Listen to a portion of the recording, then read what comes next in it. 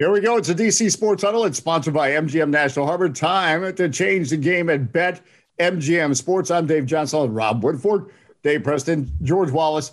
There's no such thing as an NFL offseason because the NFL owners meeting. So then everyone's talking about what these billionaires are doing in Palm Beach, Florida. So naturally, we have to talk about what's going on in Palm Beach, Florida. So I want to get the takeaways. What jumped out at you from these NFL owners meetings, whether it's Commanders related or otherwise? The one thing that's going to jump out at me, first of all, I said it this morning, these guys never get together in Erie, Pennsylvania. They've come a long way from meeting in a car showroom in Canton, Ohio. I get that.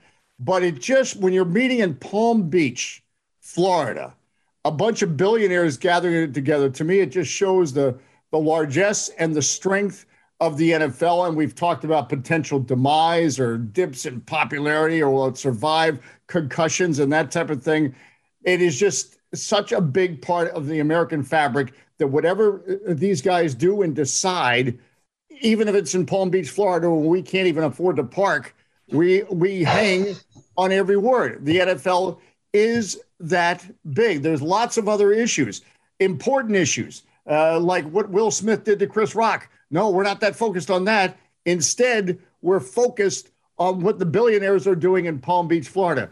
Given that, we'll start with you, George Wallace. Your big takeaway from all the rumblings, all the talking, the commissioners speak, the lawyers speak. What did you hear? What stuck with you?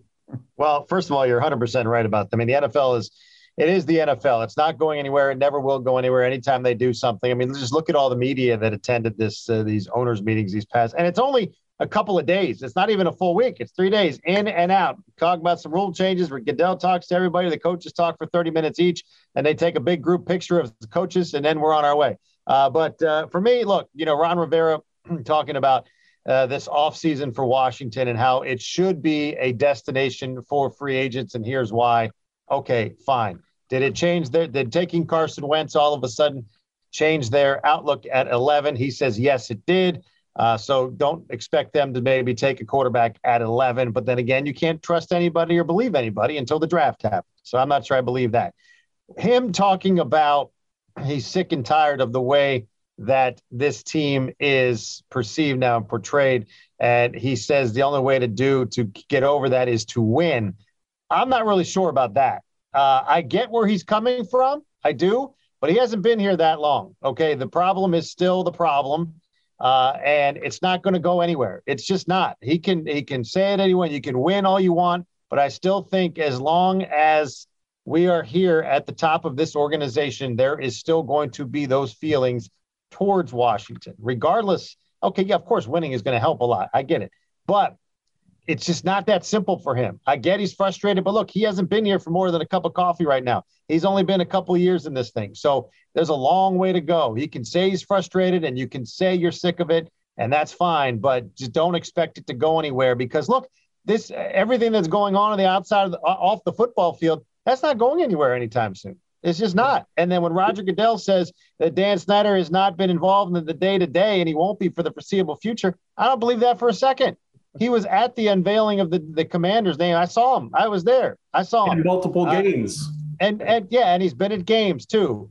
And Ron Rivera has said in the past during this season that he's talked to Dan at the facility. So I don't believe that he hasn't been at the facility either. Now, I haven't seen him there, but then again, we haven't been able to go inside, the last couple of years. So, but that, being that what it is, as far as not being involved for the foreseeable future, we'll see about that too, but I don't believe for a second he is not involved in the day-to-day. You're telling me he didn't have anything to do with the Carson Wentz deal? Come on. So what you're saying is Palm Beach is another feel-good moment for the Commanders. That's the way you look at it. Okay, real quick, let's do a vote of the room. Destination. Is Washington a destination for free agents? You say no, right, George Wallace?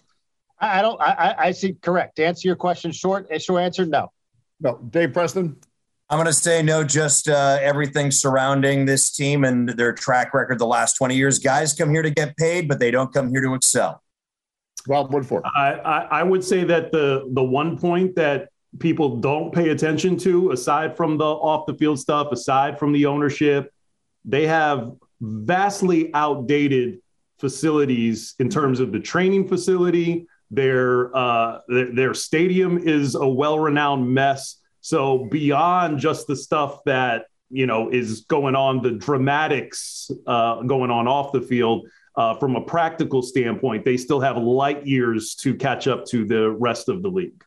So your answer is no. Yeah, no. Yeah, and so basically, yes, no. Basically, until we get that $1 billion dome stadium in Fredericksburg, we're not going to win. Correct. Dumfries. Yeah. Now, somehow Dumfries, they're going to have to change the name. Maybe we'll have to call that Raul John or something. Raul John. There you go. Commander But Freeze. it's true. Look, you would think, if all things being equal and you come into play for Ron Rivera and to see what he's actually done on the field and the few pieces that he has put in place, you would think, okay, yes. But then why would you at this point come, if you have other options to go to, why would you choose Ashburn? Like, why would you choose DC to come here with everything that is going on? And you've seen the history and you've seen, the past however many years. Okay, right now, if you're looking at just the football and what Ron Rivera has done, yes, a few pieces here and there are fine, but there's so much more to that. Right. It's a business. It's not just the football, and it never will be just the football. It's also a business. And from a business standpoint, Washington is light years behind everybody else. Well, and also think about this. Think about when we talk about free agency, the phrase, like when LeBron James had the big moment when he left Cleveland, when he said, "I'm taking my talents to South Beach." Can we envision a big NFL free agent saying, "I'm taking my talent to Dumfries"? It just doesn't. It just doesn't have. Or even Ashburn. I'm taking my talent. Commanderland. It'll be Commanderland. Commanderland. All right. Anything else we want to, before we jump to another subject on the NFL meetings? The NFL meetings, I think it bears pointing out that they did pass the first mandate, the first hiring mandates. Teams now have to have an offensive assistant who is a minority, either a woman or an ethnic or racial minority on their offensive staff. And that is targeted at improving the number of coaches that come up the ranks and become head coaches. Now, obviously, this is going to 100% have to do with the owners embracing the spirit of the Rooney Rule and not just the letter of it. So hopefully that is something that happens going forward. And along those lines, there are already multiple minority assistant coaches on the offensive side of the football for Washington, specifically. And Eric Bieniemy is an assistant on the offensive side of the football as well. So and still can't get a sniff. So yes. So for the record, not the owner's attitudes. It's not necessarily the it's a shame that they needed this mandate in the first place. Correct. Well, and it is a serious subject. We need to talk more about this, and hopefully there's some progress being made. I've got you, and we can continue the subject. I've got to call an audible on the DC Sports Huddle. I'm only a 2-minute fill-in. You guys have to carry it the rest of the way. But again, keep having fun, and this will give you a good chance to talk about me about how stupid I am. So go right ahead. I was this close to being later, so we really can't do that. Wait till he's gone to do it. Wait till he's gone. Yeah, seriously. All right, guys. So I guess the baton is passed to me now. So this is why? Because you're on the top upper left. That's correct. And okay. that's my hierarchy. I don't make the rules. So you have a sports cast, George, and I have a nap. So he's the only one who's locked in. There you go. So we're coming up on the 20-year anniversary of the Maryland Terrapins' first national and only national championship. And obviously, they just celebrated that just a couple of weeks ago when everybody was at College Park for that senior day. Some of our thoughts about that 2002 championship team. We'll start with the alum. Not the contributor. Yeah. See, that was definitely a special time. My big regret is I didn't go to Atlanta for that. For the Final Four. I thought it'd be more fun to watch it back home in College Park and around the area. And it was fun too, but don't get me wrong, but I wish I had actually gone to Atlanta. So the next time they get to the Final Four, if it happens, I'll go.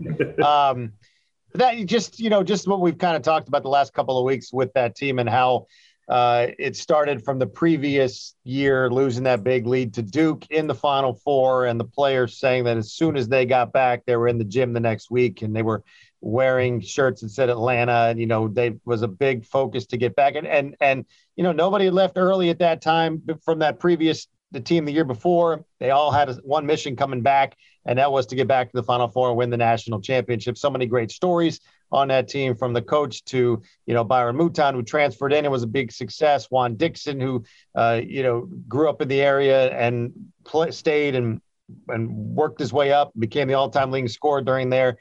From Steve Blake, the story about his parents driving to every game from Florida to see him play, and then up to Syracuse for that regional. Then Chris Wilcox obviously made himself a lot of money that tournament as he left right after that. So, just the great stories, and a great time to be a Maryland fan. It's hard to believe it's been 20 years, but just listening to that a couple of weeks ago, hearing the players talk about how close, tight-knit group that was, and how the coaches were the leaders and leaders on the floor, and so on and so forth. It was just a good memory to relive 20 years later. And here's hope that, we, with Kevin Willard in town, that we get to do that again sometime soon. Is it bad that I still have the championship T-shirt? No, I got one. Not at all. I don't wear it anymore, but it's there. Yeah, I was going to say that I still wear it sometimes. Dave, you've covered college basketball for many years. What were your thoughts on that team? Well, I still have the Washington Times NCAA bracket from that season. It was on posted a couple of years ago during the pandemic. I've got a lot of junk here at the place. That's how I know you're not married, dude. Because well, when I do, I'll be talking about it all the time on Facebook. Wait, is the tree down? Tree is down. Tree is not anymore. So we do make progress. I was actually on the air that night at WTOP, and I was doing a sports cast as the game wrapped up, and Indiana hit a three right after I said 65-49 is your final, which was not the final because they hit that three. So kidding. That was my first month at WTOP, and I made You lied to the people. You lied to the people. Exactly. People who had money, maybe they gave 15 and a hook, and they're like, yeah. No, what's amazing is that a couple things stand out. One, what a well-run program that was at the time under head coach Gary Williams. And you look at Kevin Willard taking over now, how important is it for him to put together a great coaching staff? Billy Hahn was not on the 2002 team. He had already moved on to LaSalle, but the assistant coach trio of Billy Hahn, Dave Dickerson, Jimmy Patsos, those guys were huge in getting the right players in, getting those players developed, and working with Gary on a day-by-day basis. I'll maintain that Gary was never the same after those guys went elsewhere for better jobs that each of them deserved. So let's see what Kevin Willard can do with his new head coach, with his new assistant coaches here. Two, we talk all the time about locking in the DMV and making sure that the players here stay local. Steve Blake was from Florida. Drew Nicholas was from New York. So it's not only important to get those guys who are great in the area, but you got to find gems outside the area too. And I guess the third takeaway is what a great time it was to be a fan, to be someone covering Maryland men's basketball, and then the women win it 4 years later. And it lets you know that it can happen. And as I think Kevin Willard said in his opening press conference, it should happen in this area again. And if you're a Maryland fan, it's okay out there to dream of a national championship, even though you've been to one Sweet 16 in the last, 15, 20 years, because you know that it can happen with the right players, with the right coaches in place. The other fun thing about that year was also, too, they closed out Cole that year, and they went undefeated at Cole Fields. That last night there was beyond special. And that's just a kind of a side note. And they always said if they won the title, they'd come back, raise a banner at Cole as the one final act there. And they did that. They came home, had that big celebration, had the championship banner, and then they moved to Comcast Center, which was then Comcast Center. But that was another kind of side angle to that season, going undefeated, winning the title at Cole, and closing out the building in style. Yeah, they really did. And also the civic pride attached to that too, guys, because their two main players, Juan Dixon and I just forgot. Lonnie Baxter. Lonnie Baxter, thank you. And he's like right here in my hood. Those two guys are local guys, grew up in the area, and then put on got the Maryland state flag on the unis and all of that. So just the civic pride attached to that. And we've said this before on this show. This is a basketball area. The DMV is rich with basketball, and I think that was the first time you really saw that on full display, like how great a hoops town this could be if we had better representative teams. And it's a good thing Dave isn't here for that, because he probably wouldn't like the sort of backhanded dig there at the Wizards. But I mean, they haven't mattered for Towson State literally my entire life. And I'm going almost in my mid 40s. So, I mean, this was a great time for basketball fans, not even just Maryland fans. You didn't have to be an alum. You could have gone to Towson. You could have gone to Coppin State.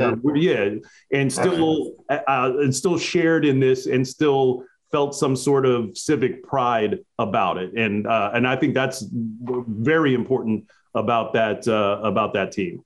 Because it's easy. They were easy to get behind. It's not like you had I mean, okay, maybe a bad example, but it's not like you have people that just hate Duke with a passion. Like it's not, right. You know what I mean? Or some teams in the tournament to that extent. So there was just an easy group, hardworking group that stuck together, led by Gary, who's, a fixture in town, obviously, and around the area. So to your point, like you could have been a fan of anybody and got behind them, rooting for them to win the title. And how great was it that two of them ended up on the Wizards, getting drafted by the Wizards? Yeah. I think it was back-to-back years, right? Yeah, back-to-back years. Yeah. And as a matter of fact, I was at that game where Juan Dixon went off for 35 in the playoff game when they were playing the Bulls. Mm-hmm. That was an incredible performance by him. And who would have thought that out of all of those guys, Steve Blake would have the best NBA career. He was the only one on that championship team that did not average double-digit scoring that year.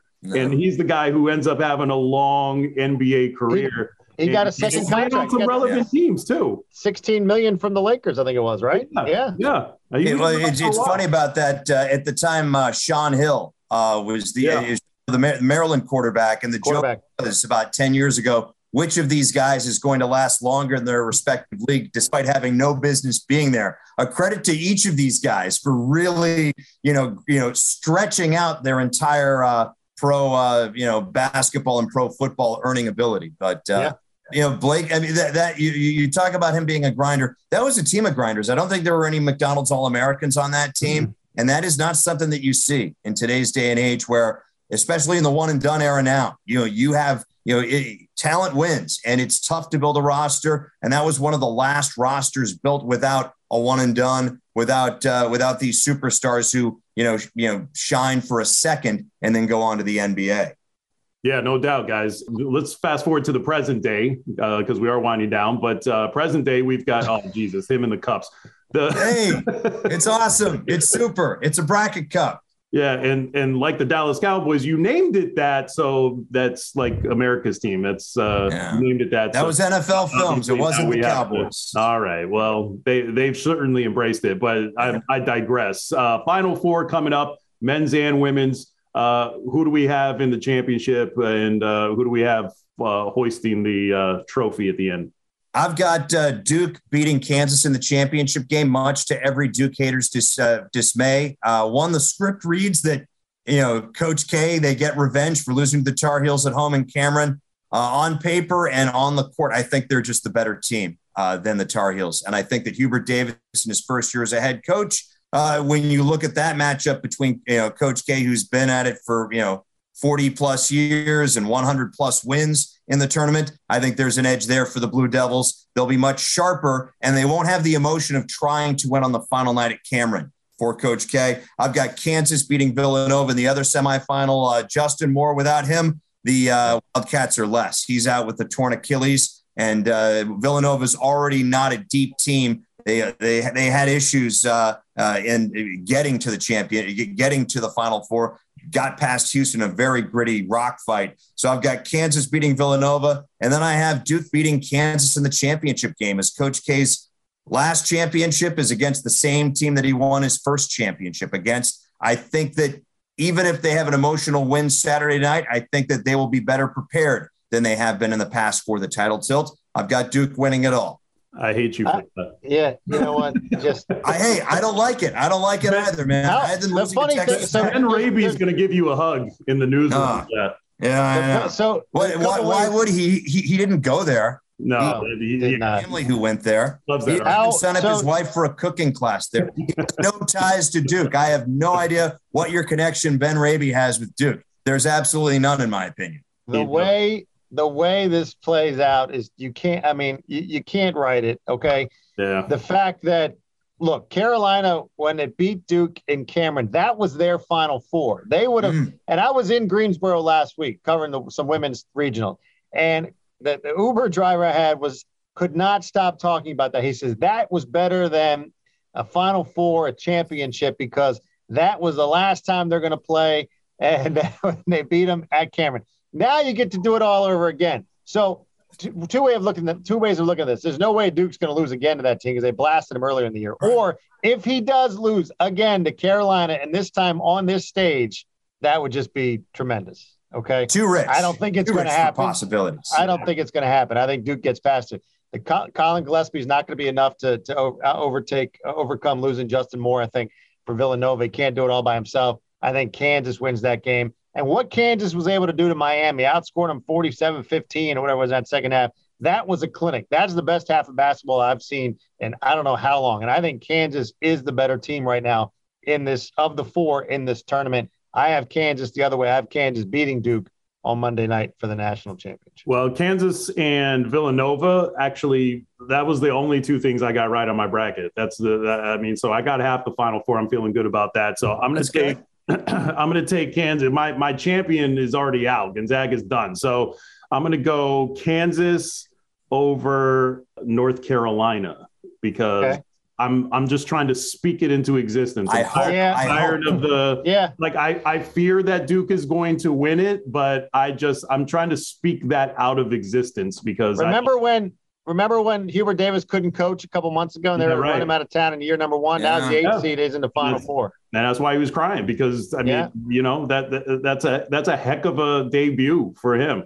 It's a heck of a finale for us because George got to go do a sportscast and I got to change the battery in my smoke detector. Apparently, before we go, guys, one quick audible. I also women's Final Four. You've got a lot of storylines on tap this Friday. Yeah, I got South Carolina, by the way, because we did say that we were going to talk about the women's. But I've got defending national champ Stanford losing to South Carolina in the title tilt.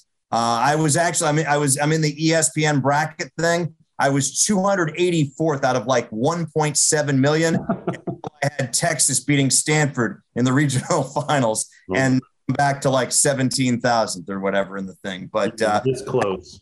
Exactly. I think Stanford's too talented for Connecticut that benefited by playing the regionals in Bridgeport, even though they weren't the number one seed. I think as the women's game moves forward, they are going to do the right thing and get the perception of UConn playing at home, out of the equation because in the last UConn's made 14 straight Final Fours, but 4 of those years they played the regional in Bridgeport. 3 more they played in Albany. Another one they played in Kingston, Rhode Island, which I understand is next to Connecticut statewide. Another one was in Trenton. Another one was in Philly. They've been great over the last decade plus, but the perception is it's all home cooking, especially when the first 2 games of the tournament are held on campus. So hopefully as the women's tournament evolves, we'll see less of that where it's like people can easily say, oh, UConn's really not that great over the last 15 years because they've had all these games at home. So I think that Paige Beckers is a fantastic player. I don't think she and UConn are good enough to beat Stanford, and I don't think that Stanford, as good as they are, they beat Maryland, and it wasn't even close. I mean, it was points after the first period, and it was basically mop-up time after the first quarter. I don't think they're good enough to beat South Carolina, who can defend and can pitch a shot. I think they pitched a shutout against Howard for the first 8 minutes of the fourth quarter. Almost. It was in danger. Yes. I had to do a double take when I saw that score. It was like, Rob, Howard was in danger of finishing with under 10 points. Yeah, no, they really were. And they had that breakaway fourth quarter where they actually got the double-digit scoring after only getting 8 through 3 quarters. But thanks for making sure that we got the women's in there. I like South Carolina have all year. They've been number one wire to wire. I don't see any reason why they can't finish the job. And we're going to finish the job here. It's the DC Sports Huddle sponsored by MGM National Harbor. It's time to change the game.